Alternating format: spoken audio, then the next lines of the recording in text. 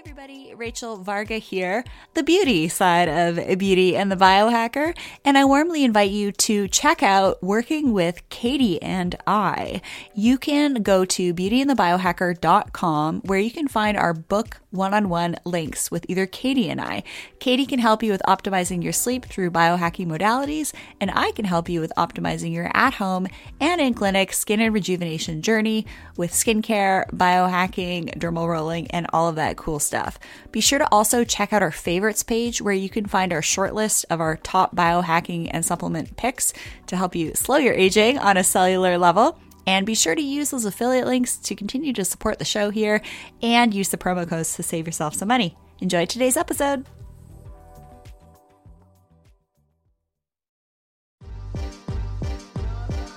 Welcome to Beauty and the Biohacker, where we explore the latest tools and trends in self-care, aesthetics, and peak performance to help you live your most beautiful life from the inside out. I'm your co-host, Rachel Varga, a board-certified aesthetic nurse specialist since 2011 with over 19,000 rejuvenation treatments performed on thousands of patients. And I'm Katie Moore, a self-proclaimed biohacker with 3 years of self-experimenting in the space of health and wellness technology. I'm on a mission to help you achieve success without sacrificing your health or happiness through my YouTube channel, Katie Type A. So join us as we sit down with some of the biggest innovators in the health space, the movers and shakers of the wellness world, and unpack some of the biggest secrets in the skincare and longevity space. We are Beauty and the Biohacker, and we're thrilled to have you along for the ride.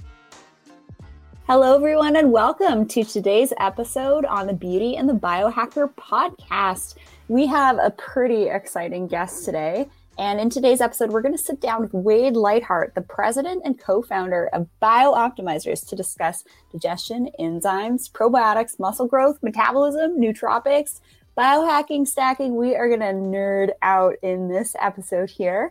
And let me tell you a little bit about Wade. He is an electrifying speaker that has the unique ability to transfer his drive, motivation, and wisdom to the audience members every time he speaks. And you'll feel it. You'll see what we're talking about here. He is also an advisor to the American Anti-Cancer Institute, certified sports nutritionist, 3-time all-natural national bodybuilding champion, former Mr. Universe competitor, author of the book, Staying Alive in a Toxic World. He's been in the health industry for over 25 years and has coached thousands of clients worldwide. Plus, Wade is a president and co-founder of BioOptimizers, which is what we're going to focus on today and the future of that company, which is really exciting. And BioOptimizers' core business creates and markets best-in-class nutritional supplements that are focused primarily on digestive health. Beyond digestive health, BioOptimizers is also actively developing products and services that will make it a key leader in the fields of both brain optimization and overall nutrition. Welcome, Wade. It is a pleasure to have you on the show here. Great to be here. Thank you for having me, and hopefully we can offer some value for our listeners today. And everybody can hang out with us here on the podcast. Be sure to hang out with us at beautyandthebiohacker.com as well. And you can check out the show notes, but we're also going to just mention you're going to get 10% off of everything we talk about here at BioOptimizers using promo code BNB10 for 10% off. Katie, why don't you kick it off with the first question of today's interview? Yeah, so I would love to kind of just get a quick, 30-second overview of how you got started. What was really that kind of, we all sort of in our biohacking, lifespan have that breaking point or that moment when we're like, this needs to be fixed, or I need to come up with a solution because it doesn't exist. What got you started down that path, and kind of walk us through, obviously you've had a ton of experience in the health and fitness world. So what was it that really set you off to say, I need to come up with a supplement in mind that is going to fix X, Y, and Z? Great question. So there's no single event, but there's a series of key elements. Number one, when I was 15, my parents moved to a very rural place. My sister was sick, and I took up bodybuilding because there was nothing else to do at 5 miles up a dirt road, living in the woods.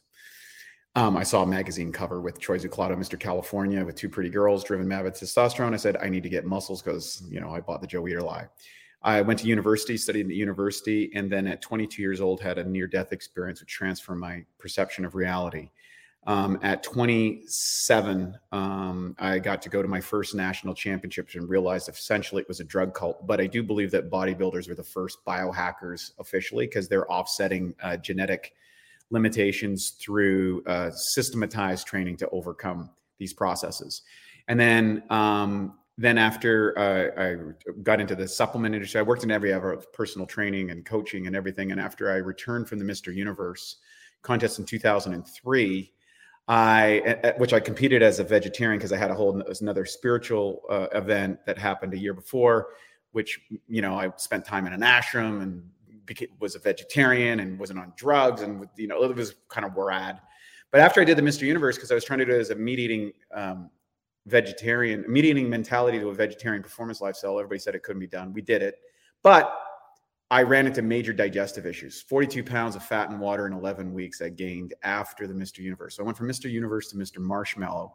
Concordantly, Matt, my business partner, was selling products and education materials online. So we decided, hey, we need to figure out how to make this a void.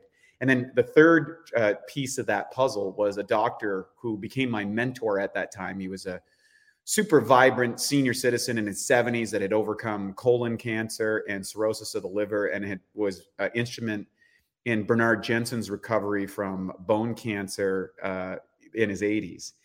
And this guy just taught me all about enzymes and probiotics and rebuilding the digestive health. And it's not what you eat, it's what your digest, absorb, and utilize. We went on his foundational system, transformed my own health, got my physique back, coached 15,000 people over the next 4 years as I worked out the performance parameters around aesthetics, because all these people were mostly sick. I wanted to believe me, I loved working with sick people and helping sick people, and that was great. And I had a clinic in Vancouver at the same time. But I wanted to build superhumans, right? Like, I don't want Skodas, I want sports cars. And that's where Matt and our etymology is. And you can apply that principles to other areas. So I went 2.5 minutes here, but that's where we started our pre-foundations for the educational materials. And that led into supplements in 2005. Our first product was Masszymes. And we made a policy and a pact with ourselves. Number one, we're on a mission to end physical suffering and activate what we call biologically optimized health. I can get into that in a minute. But third, that we would only produce products that were first in class, best in class. If we couldn't do that, we would not enter the category. So that's how we got started. And then now, over the last few years, we've become probably, I would say, one of the more trusted brands in the entire biohacking health optimization industry. So you said something really interesting there, activating ourselves. Can you expand on that? And don't be afraid to get a little bit woo here as well, biohacking and all that. But what did you mean by that? Well, okay. So within any single organism, living organism, there is an innate potential which is within the genetic code. So, for example, acorns will never turn into tulips, but an acorn will not become an oak tree unless the right conditions exist in order to bring that forth. You could sit it on a table for 100 years and nothing happens, put it in the right soil with a little bit of water and some sunshine, boom, oak tree. Not a tulip, oak tree. So within each individual, in the human species in particular, there is an innate potential within that. And unfortunately, much of that potential today is being shortchanged because we didn't understand the limits or the effects of rapid technological innovation and what happens when you put billions of people in urban cities and create factory farming using an array of chemicals. So now we have an increased life expectancy and an increased disability adjusted life expectancy. So people are expected to spend on prescription medications for the last quarter of their life. Children today are expected to live less longer than their parents for the first time in American history. And yet there is another breakaway group of people who are living longer, living stronger, being vital, being healthy, and they're leveraging technology. And this is called the biohacking industry, who are looking at strategic innovations that may lead to potential breakthroughs in both lifespan and quality of life. health span. We call it the biospan, as the fusion between your health span and your lifespan. And so the idea is you want the arc to be as high as possible. You want as much health and vitality and the closer realization of the innate potential within you. The biggest, brightest, healthiest oak tree in the forest, if you will. And you want that potential to be extended as or certainly the active potential until it's time for you to make the exit, right? The inevitable exit that all humans make. And so our goal is to identify first what are the original obstacles that are universal. And that's why we started in digestion. 100 million people have digestive problems any given day. And there's good evidence to support cancer, heart disease, diabetes, and medical error, the 4 leading causes of death, are correlated to our diets and lifestyle. The Surgeon General said that 90% of the illnesses they treat is related to diet and lifestyle.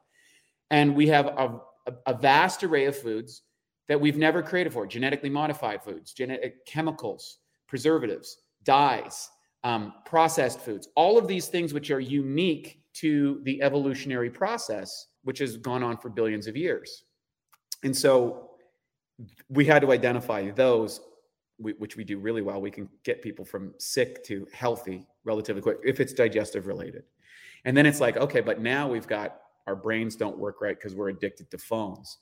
We can't concentrate for long periods of times. Our nervous system is overclocked because we're staring into blue light and pounding caffeinated drinks like they're going out of style. So how do we offset the consequences of our currently digitally integrated lifestyles? And that's what we do. One of the things that you brought up that I kind of want to sort of dive into the deep end with you on is digestion. Yeah. This is obviously something that I think a lot of people listening to this show are going to relate to. And I got started with your products using Masszymes. And for the first time, I actually could feel what enzymes do and how they work, as opposed to, trying papaya enzyme, or there's so many on the market these days. Correct. Your products are different. I would love for you to, first of all, talk about what is that like kind of differentiating factor from all of the other enzymes and different types of, supplements for aiding digestion on the market. And then let's talk about what is the right protocol to take. Should you still be eating that crappy food and taking the mass enzymes to basically offset that? Or how should somebody integrate this into their lifestyle if they are addicted to glucose right now, if they're on a high carb diet, et cetera? Great questions. So let me first describe what an enzyme is. The only thing that does work in the body are enzymes and probiotics. And probiotics are essentially mobile symbiotic units that work with our body that produce a variety of enzymes. Enzymes are the difference between the living and the dead. Stones, plants, people are defined not only by the structure of them, but how enzymes interact with the DNA of that organism. And it's important to think of DNA like a Tesla coil that amplifies electrical signal. If you want to get into the physics, that's a whole other trip. We could go there at some point. But from a biochemical standpoint, enzymes have both a biological and a chemical nature. And there's evidence that they also quantum tunnel, if you wanted to get into physics. They're pretty far out things. But let's just think of them as your metabolic bank account.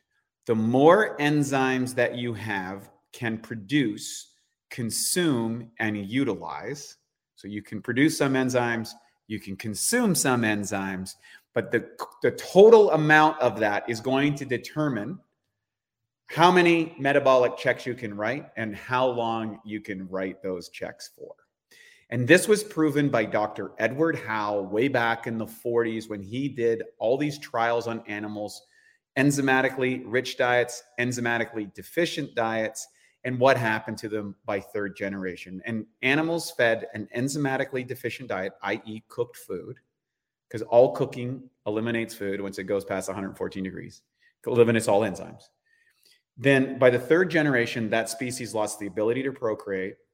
They had weird genetic diseases and strange sociological behavior that was not normal for those species. And he predicted this would happen to mankind after World War II because of what we did from commercial farming.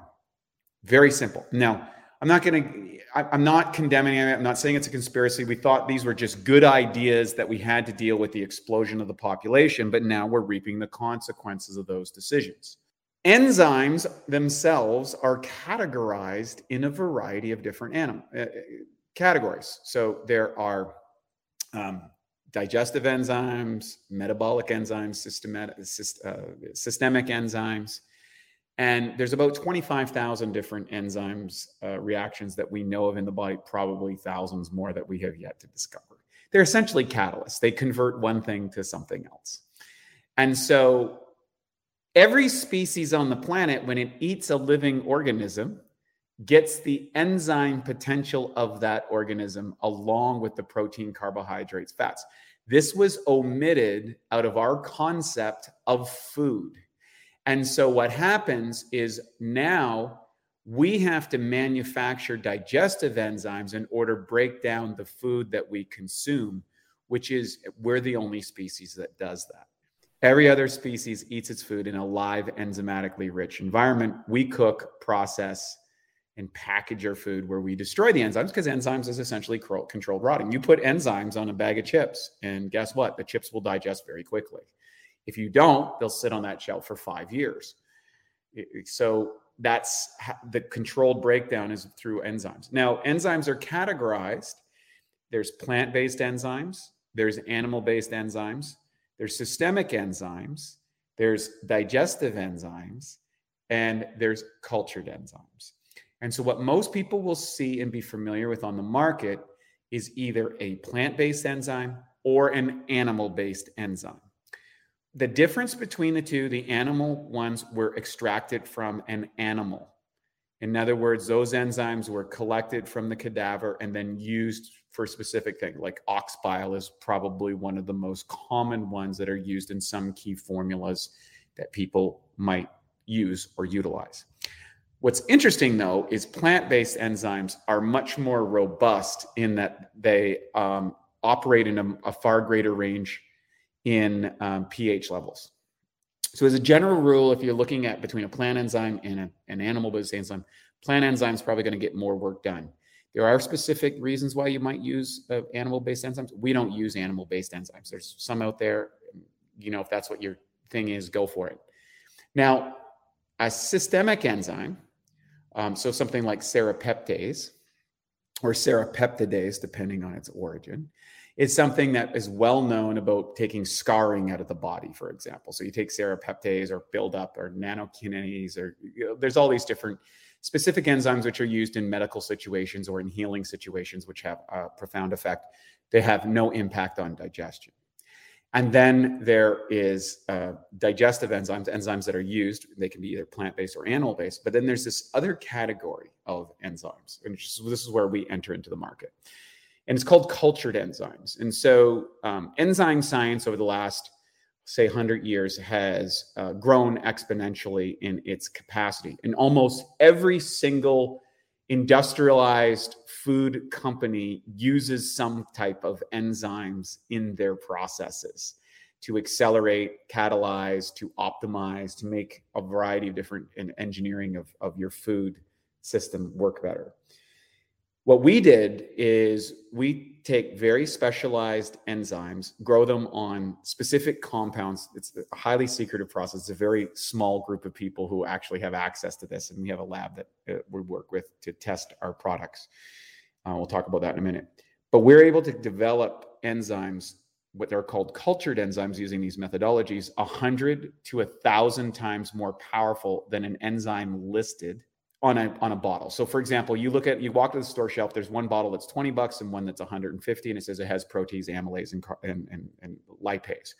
Well, what's the difference between those two? One is using either animal or plant-based enzymes. One is using cultured. And the more expensive you go, the cultured enzyme is going to have a far greater impact. So when people said, well, I've tried enzymes and I know what they're like, I'm like, well, try ours. And one of the great acid tests I do is like a bowl of oatmeal. Throw a couple of our capsules in a bowl of oatmeal and stir it up and watch what happens. It digests it. We digest steaks on video.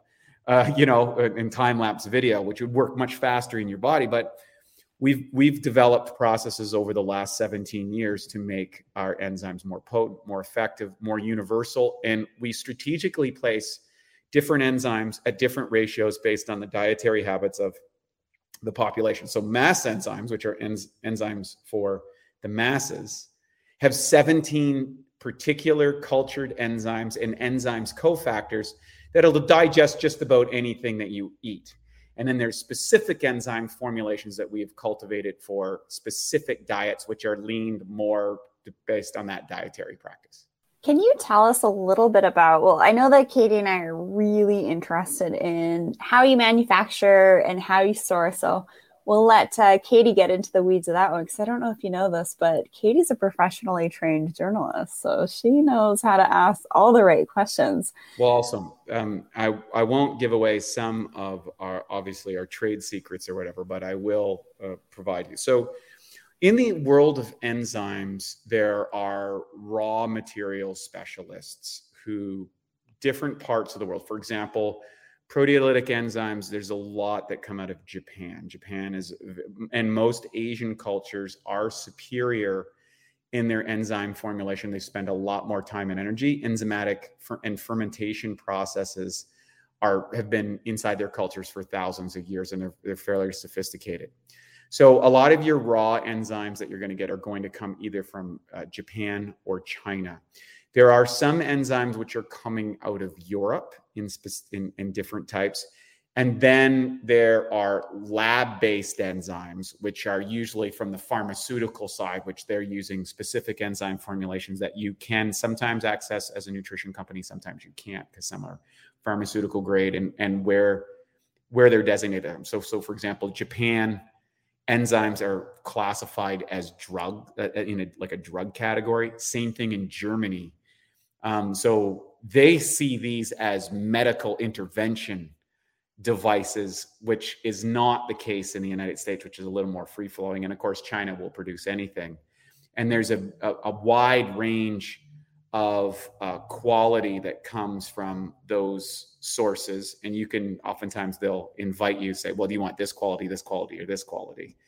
Then you take all those multiple sources from around the place and you bring it into house. You test to see that it is what it is.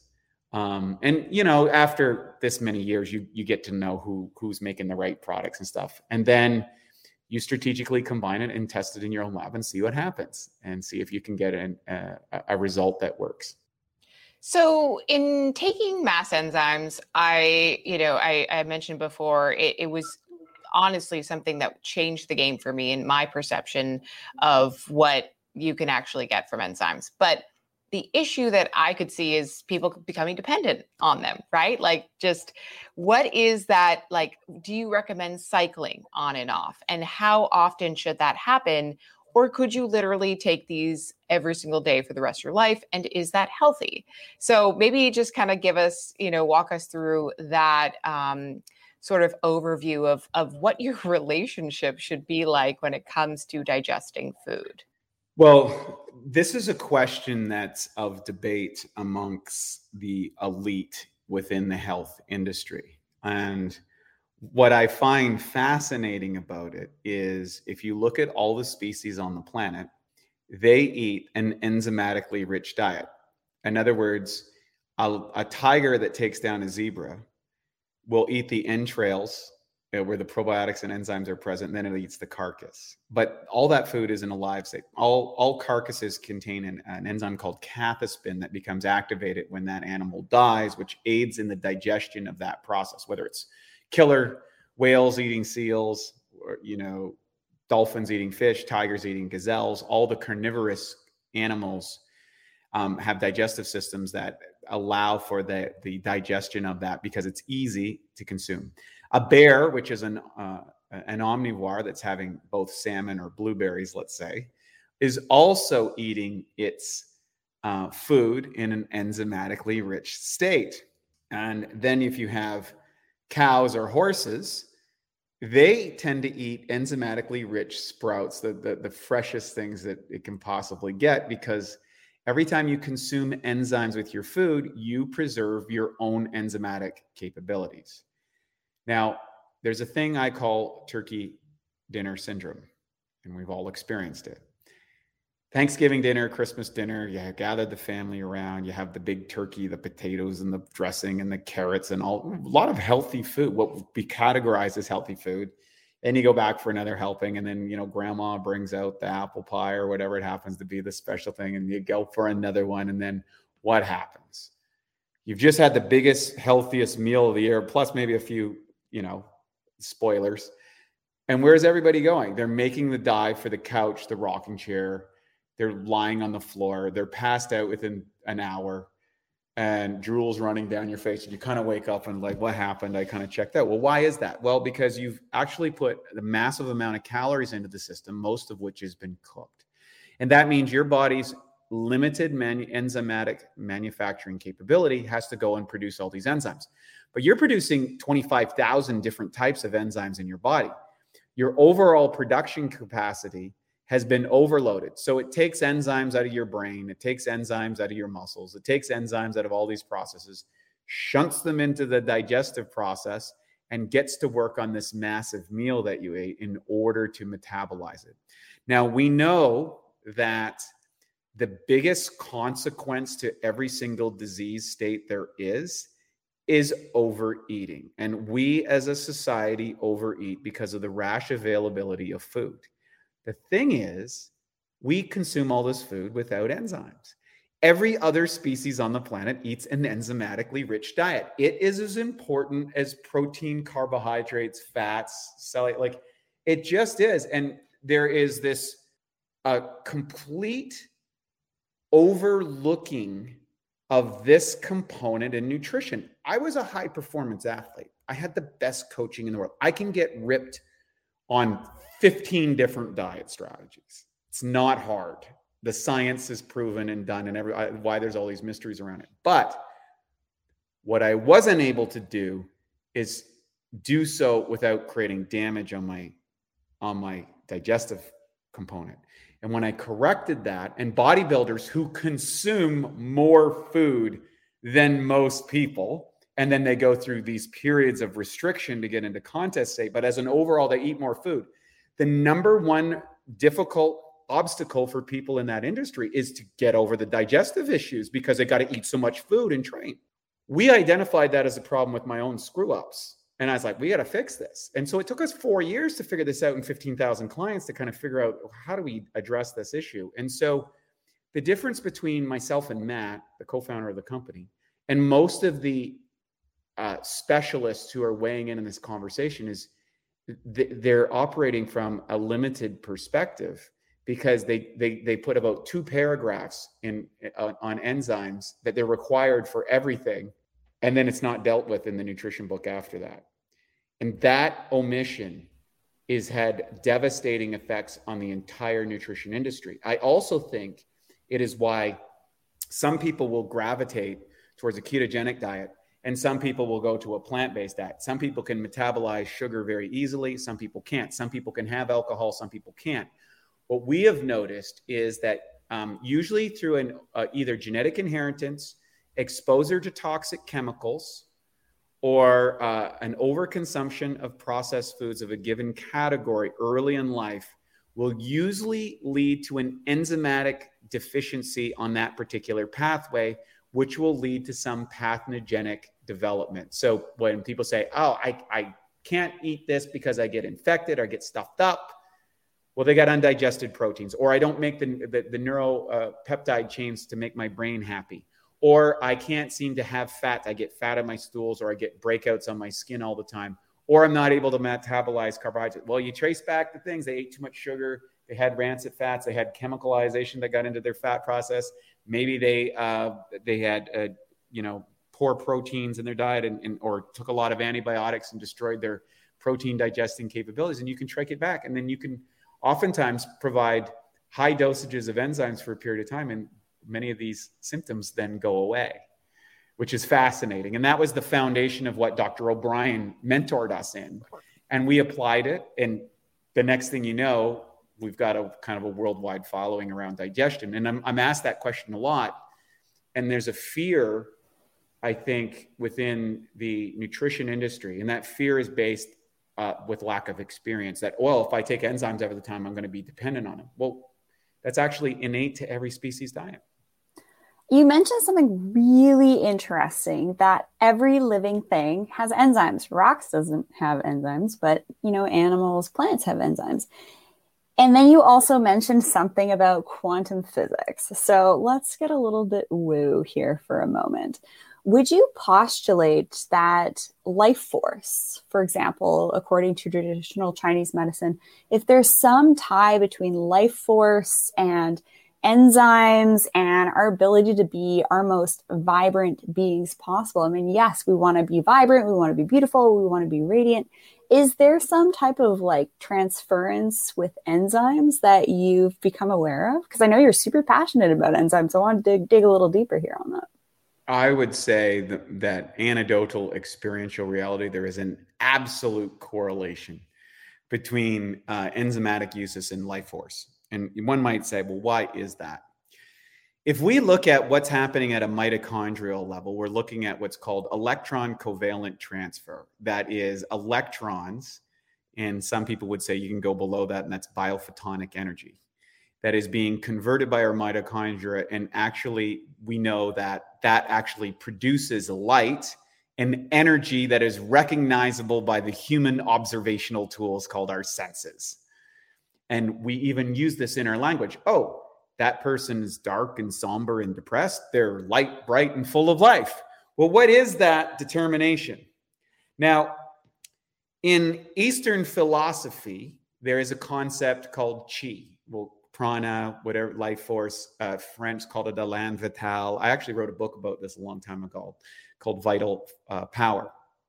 And there is a practice, whether that's Taoist practices, Qigong, pranic meditation, where you are actively and consciously bringing in the life force inside the body through breathing techniques, visualization, energy sensory. And anyone that's done any of those processes under the guidance of someone who's got some skills in it can legitimately feel, I can make my hands hot. I can feel sexual energy move up through my spine. I can project more energy in a room, whether that's, Mike Tyson going to nail somebody, or it's I can radiate more empathy and compassion.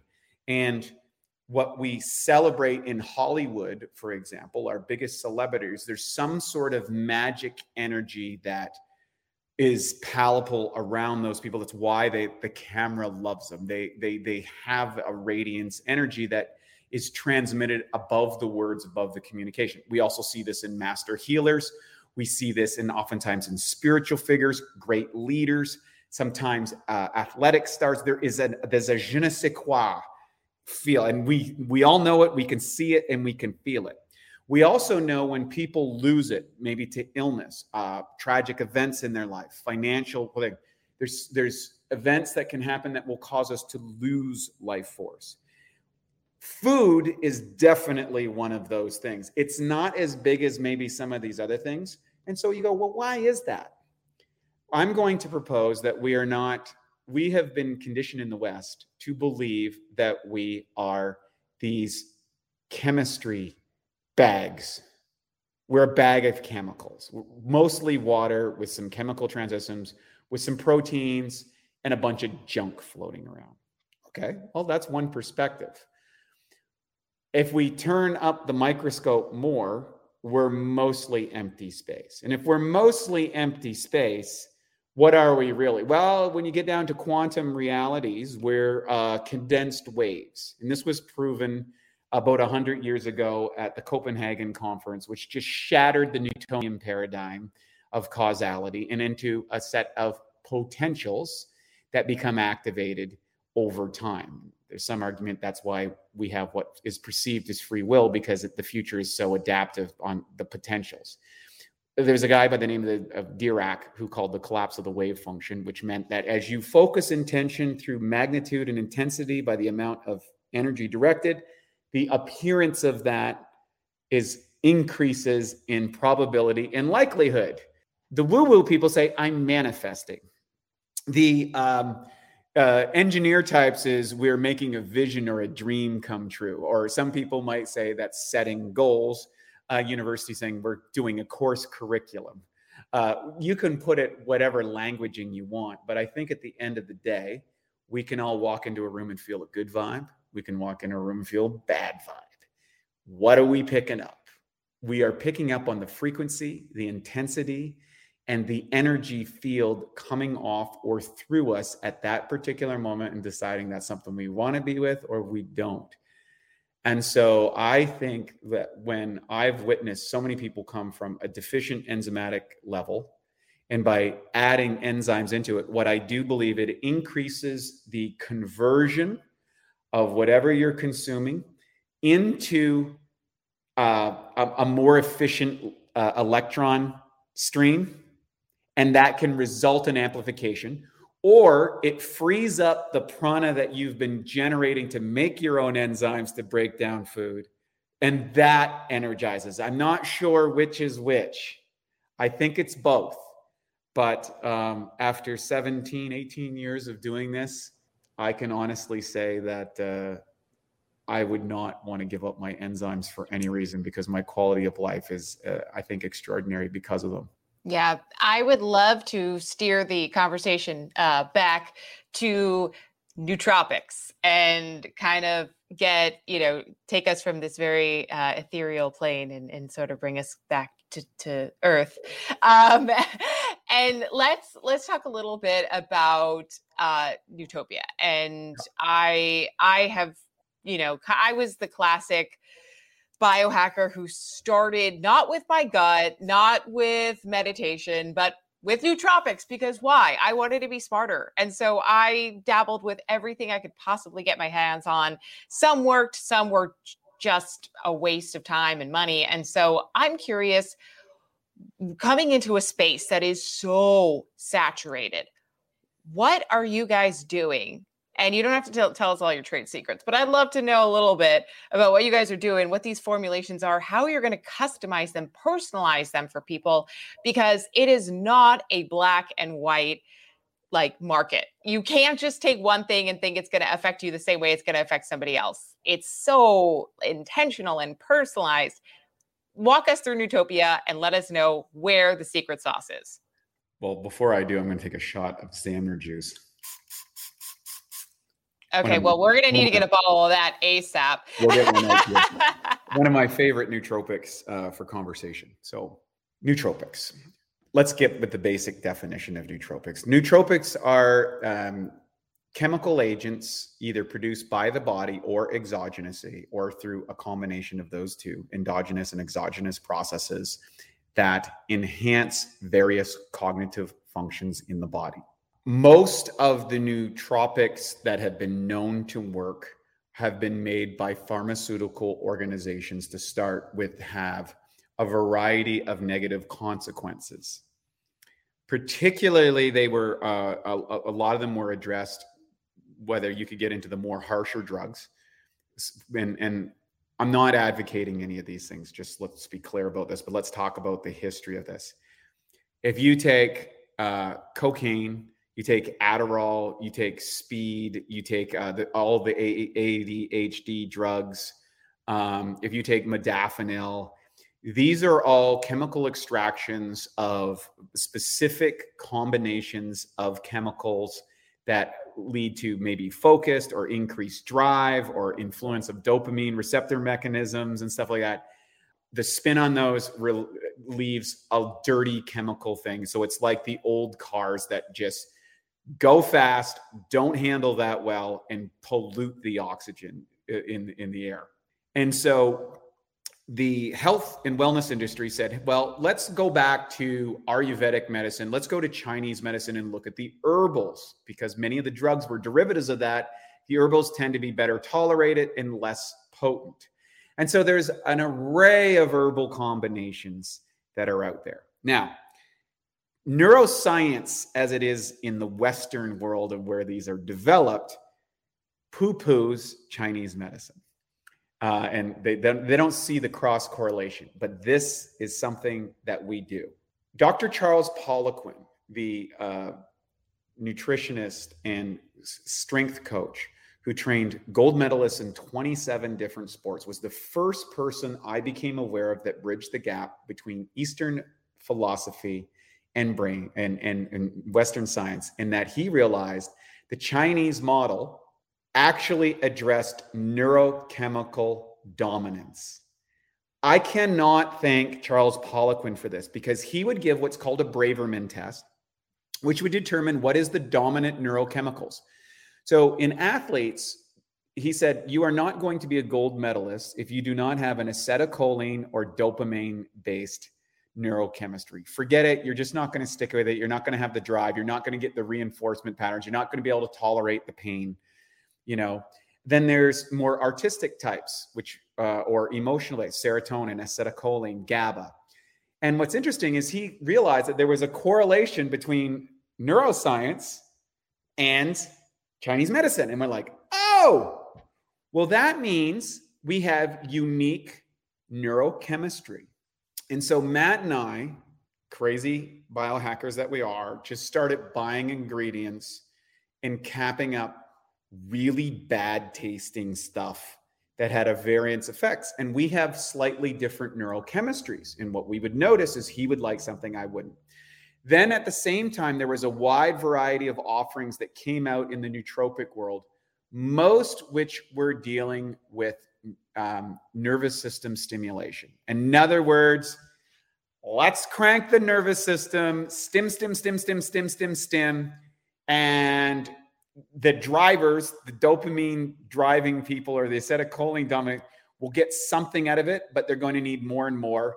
And it's really a second-rate cousin to these harder drugs like Adderall and modafinil that half of Ivy League and is dependent on in order to get their grades. We're like, that's not going to work. We need to get to customize. And the good news is on our quest, we went through a lot of people, a lot of places, and we found a guy who had a history of neurochemical issues in his family. And he happened to have a very high IQ and was dealing with some very elite people who he was customizing blends for.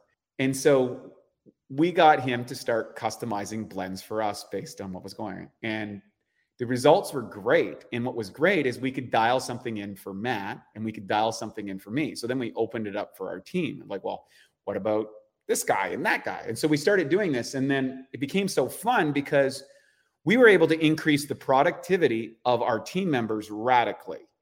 Our business started to grow exponentially, and it started to grow while feeling like it was easier. And so we're like, okay, this is significant impact.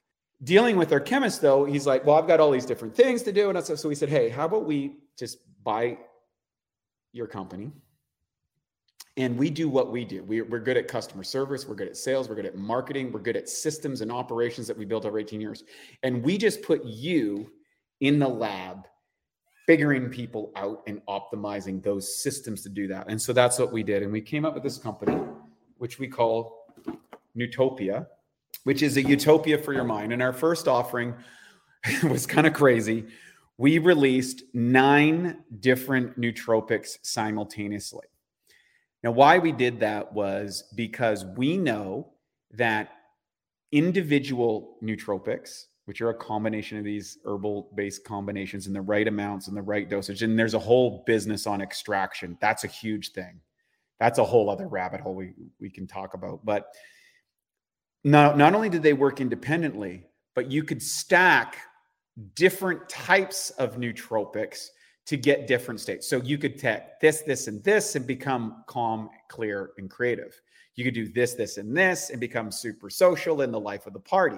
You could do this, and this and become hyper-focused and laser that you got to dial in on stuff. And each person that we tested had their unique combinations based on their brain. Now, when you're looking at your brain chemistry, I would say there's dominance is the one factor. Depletion, which is usually related to dominance, because you'll tend to try and get more of what you get. And then we have what I call deficiency. The the neuropeptides that you don't have, or the nootropic formulations that you're not able to manufacture because there's something deficient in your diet or in your how you metabolize your food and convert that. So for example, if you have certain probiotics that are missing in your body, your chances of making serotonin are at sufficient levels are 0, which is quite common nowadays. Well, we develop probiotics that make those neurochemicals, but then now we provide the raw building material so those guys can convert to the polypeptide chains that make your neurochemicals. So we started doing this. And what happens is people fill out a little questionnaire, which is kind of like a mini Braverman test. And from our experience, we realize like, oh, they're probably this, and this. They get their formulation. And then that's when the magic begins. We have a sequence of how they take the products and try different ones. And then they provide the feedback to our chemists, which products they like, which ones they didn't like, which ones were too much, which ones were too little. And we can turn up or turn down the formulations based on that feedback and then customize that box. So by the time you've gone through about 3 months of this, first off, you're sold because you now find the exact formula that turns your crank in probably 2 or 3 different variants. The next thing is now you get to customize more of what you want and you squeeze out of that what you don't. So we're the first publicly available, customizable nootropic company that allows you to dial in your brain exactly for your unique chemistry and what you want to achieve from a performance parameter without any of the negative side effects that are associated with drug use, without the overclocking of the the neurological system. And our customer retention on that is insane because it's an extreme disadvantage if you're not on nootropics in today's world. It really is. We have to try and keep up to the pace of change. And that's what Nootopia is here to do. When we talk about biohackers kind of leading the way in optimization, human potential, human optimization, being superhuman, as our friend Dave Asprey likes to say, I definitely think that nootropics is it at this point. And then it's going to be this whole conversation in Human Choice Point around transhumanism. And when you're talking about optimization through different nootropics, I can't help but think about other products on the market that we see today in the biohacking space that actually had previous military use. And the reason I'm talking about this is because, for example, I have intelligence in my background. And something like this could be so incredibly useful depending on what field of work you're in. So I'm just curious, do you have some type of product or something that you're working on with the extraction process and all that, that can even help to develop things like intuition or encourage things like that? I'm just curious. I'll answer that somewhat politically because you can't make claims in our field, and I certainly want to lead people. What I would say is that the human organism has potentials far greater than what is limited by our normal sensory experience. And I would say that many people are actually, their sensory experience is being conditioned through an unintended cybernetic connection.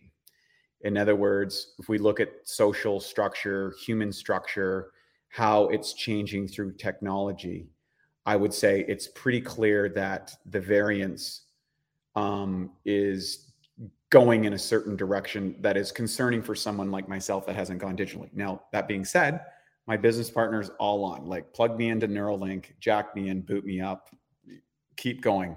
I'm on the opposite end of the spectrum, and that's Matt and I oftentimes are. And that's, I like the contemplative, intuitive meditation component and a decoupling from the cybernetic experience. So I think we're in an evolutionary shift. And if you guys have read Homo Deus, I think, which is a great book, it's the second book from Sapiens by Noah Harari, Yuval Noah Harari. And inside of this, he talks about this past species in Sapiens that existed. There was Cro-Magnon, there was Neanderthals, there was Homo florensis. There was 5 major species that we're aware of where Homo sapiens emerged. Well, now with the fusion of genetic engineering, technology, we're seeing mutations. So there's Homo digitalis, which I call integrated, or Homo cyborgus. We've got Homo geneticus. Then we have regular Homo sapiens. And then we have a version of Homo genetic, cyberneticus. And then we have Homo spiritus or Homo unitus. I'm betting on the latter. Matt's not in my camp. I'll be clear about that. Not that he doesn't have a spiritual practice, but he's more of the singularity is unavoidable. I'm like, I think biological organisms may run into a doomsday event, such as a giant solar flare. And if we're too dependent on these electrical transmissions, we might lose an entire civilization, let's say 200 years from now, that are completely dependent on their neural links and these brains that are subjected to the challenges of solar radiation. So to me, I see such a proliferation of biological organisms. I feel that is the superior evolutionary development over 4.5 billion years. And I have a hard time thinking that humans in our limited time on the planet have come up with a superior program. But most people in the smart camp would say that, Wade, you're a Neanderthal, and I'll probably die one. This is going to be the next choice point. We're going to be transhumans, or we're going to not choose to do that. And right. I'm in your camp. I'm going to be on the nootropics bandwagon when this happens. And like, this is pretty deep stuff. So I think we'll just kind of end it there. In the shallow water. I am on the opposite camp. I am sorry, guys. I know where the future is, and I will wave to you guys as I have my Neuralink going up to Mars. Bye. Yeah, no, and I understand, and I think it's very hard to predict what 200 or 300 years ago is going to look like. But if you look at the Varana Shastras, I think the story of our evolutionary history has been totally, it's totally fake what we believe. The Varana Shastras, an ancient Indian text of many thousand years ago, describes in great detail the mechanics of flight, wind currents, etc. I mean, these stories, they tell us about the development of these ginormous civilization things like pyramids and stuff that we don't have the ability to produce at the same levels of. You're telling me that 30,000 slaves drug these rocks up here? No, they didn't. And some of the things that are under the ocean and things like that. I believe that civilization is on a cyclic event. There are rising and ascending levels of ability and stuff. I don't think there's anything new under the sun. We might be in an ascension phase. But I also think that if we look at the oldest, longest surviving groups are uncivilized groups on this planet. Where are all these advanced cultures? Well, I think their dependence on technology wiped them out. I will definitely give you that. I will say, and one of the things that I've actually learned in the last few years of biohacking, we can kind of wrap up from here, is there has to be a balance, because if you do too much of one thing or too much of another, then you start to, you kind of go crazy, or you get so stagnant in your own ways. And so I firmly believe the future is really going to be a perfect blend, a mix of some of this tech and some of the kind of the nature practices and more of that. But like, if you don't have both in the equation, I see trouble happening for so many people. So that's where I'm trying to strike a balance for myself. Moving to Hawaii helped a lot with that, but that's also kind of the message I want to share with other people, is like, you don't have to do just one of those things. You can do both, and it's okay. Well, here's a question for you though. As AI becomes more integrated inside our society, how would you know when you become more? You see, you're that's not the problem. You're not capable of determining that. Just like most kids today cannot conceive of the world without the internet. I know, and it's phone. Yeah, and that is certainly going to be the biggest issue that we face as a society, is not even perceiving when it happens right in front of our face, and so it's a little scary. It's a little doomsday. I don't want to end on that note. I want to end on a better note, which is, some of the stuff that you can do right now to further your life right now and basically optimize your future.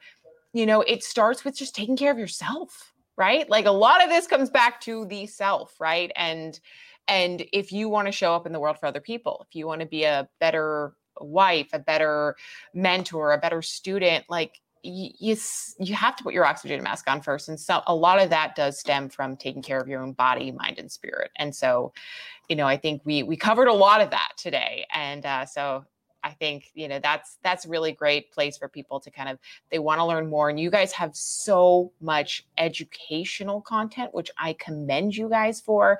When I got my box of the Bio Optimizers supplements, I was amazed at how many resources and how much information that you had in there. You're not just throwing pills at people, you're really educating them. And I commend you guys for that so much. Thanks. Well, you cannot supplement your way out of a bad lifestyle. The foundation of your philosophy needs to be grounded, and it needs to be extremely mindful of the momentum that is built into civilization right now to take you into dependency on the pharmaceutical industrial complex. Your marketing, your advertising, your lifestyle, your job choices, your distraction units, the TV, the phone, the computer, all of those are working against you, and the statistics and evidence are overwhelming. So step one, recognize where you are at. The obstacles are real. And if you do not develop a conscious practice around your health, you will become dependent on that system because that's what it's designed to do. Second, I've created a philosophy called the Awesome Health Formula. We'll give it away to you guys. I give it away for free. It's 12 weeks, the foundational principles: air, water, exercise. Those three things, a deep breathing practice, and a focus on hydration every day of the cleanest possible water that you can get, and you can infuse it with a lot of different things, and daily exercise that you are going to do. You need to cover those three things before you do anything else. Before you pick up your phone, before you go to the gym, before you do anything, you have got to invest in your health. If you do not do that, you will pay the consequences of it. Mother Nature is brutal. It has laws. You follow those laws, you do okay. You don't follow those laws, it doesn't care about you. You die or you get suffering. So that's the first thing. Exposure to sunlight. Living in houses, we haven't got enough light. Light is probably the biggest amplifier of everything. Get out in the sun, get your skin exposed to the sun as much as possible. Run around naked in your neighborhood if you have to. It'll cause a lot of entertainment, if nothing else. And then, what are the things that make your body work? Enzymes, probiotics, minerals, vitamins, essential amino acids, essential fatty acids, and herbs. So healthy, natural state diet with good digestion so that you can absorb and utilize those things. Get the right mindset. Instead of turning on CNN, instead of turning on the news, instead of turning on the latest garbage, in that morning when you're going for that walk, you're going for the run, you're going for the workout, you're going for the yoga session, put on something that uplifts you, makes you feel good. I don't care if it's dancing to 70s disco or listening to the latest Joe Dispenza CD. Do whatever you need to do. Listen to that. And then the biggest thing is, it's very hard to be all that you can be right now today if you don't have the right education, you don't test where you're at, and you don't have coaching. Get a coach that's already done that pathway. Get them to shortchange the time. Put those things into your life step by step. You're on your way, you're biohacking, and you'll connect with people that are in that field, and the answers will all come to you by your intensity of effort. That is the principle of quantum manifestation, which is proven to be effective. Thank you so much, Wade, for those beautiful closing words. And I'll echo that. Actually, a number of years ago, one of my mentors, esoteric mentors, said, Rachel, you have to make sure your grounding is in place. And now I kind of get why. So body, mind, spirit, energy, hang out with Wade Lightheart on his show, The Awesome Health Podcast.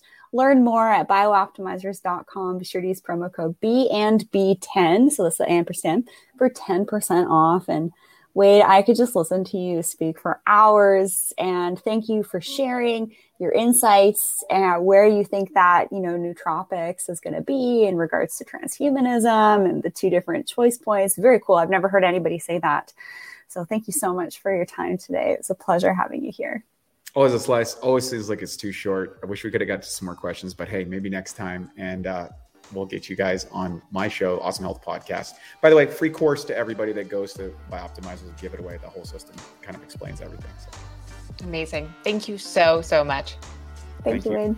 Thank you guys so much for tuning into Beauty and the Biohacker today. If you enjoyed this episode, please make sure to leave a comment or share it on your social media account and we'll give you a shout out. And don't forget to head over to beautyandthebiohacker.com to check out all our episodes and our favorites page, where we include our curated list of products with special discount codes just for you guys. And while you're there, sign up for our newsletter because we're sharing some exclusive content and giveaways you won't want to miss.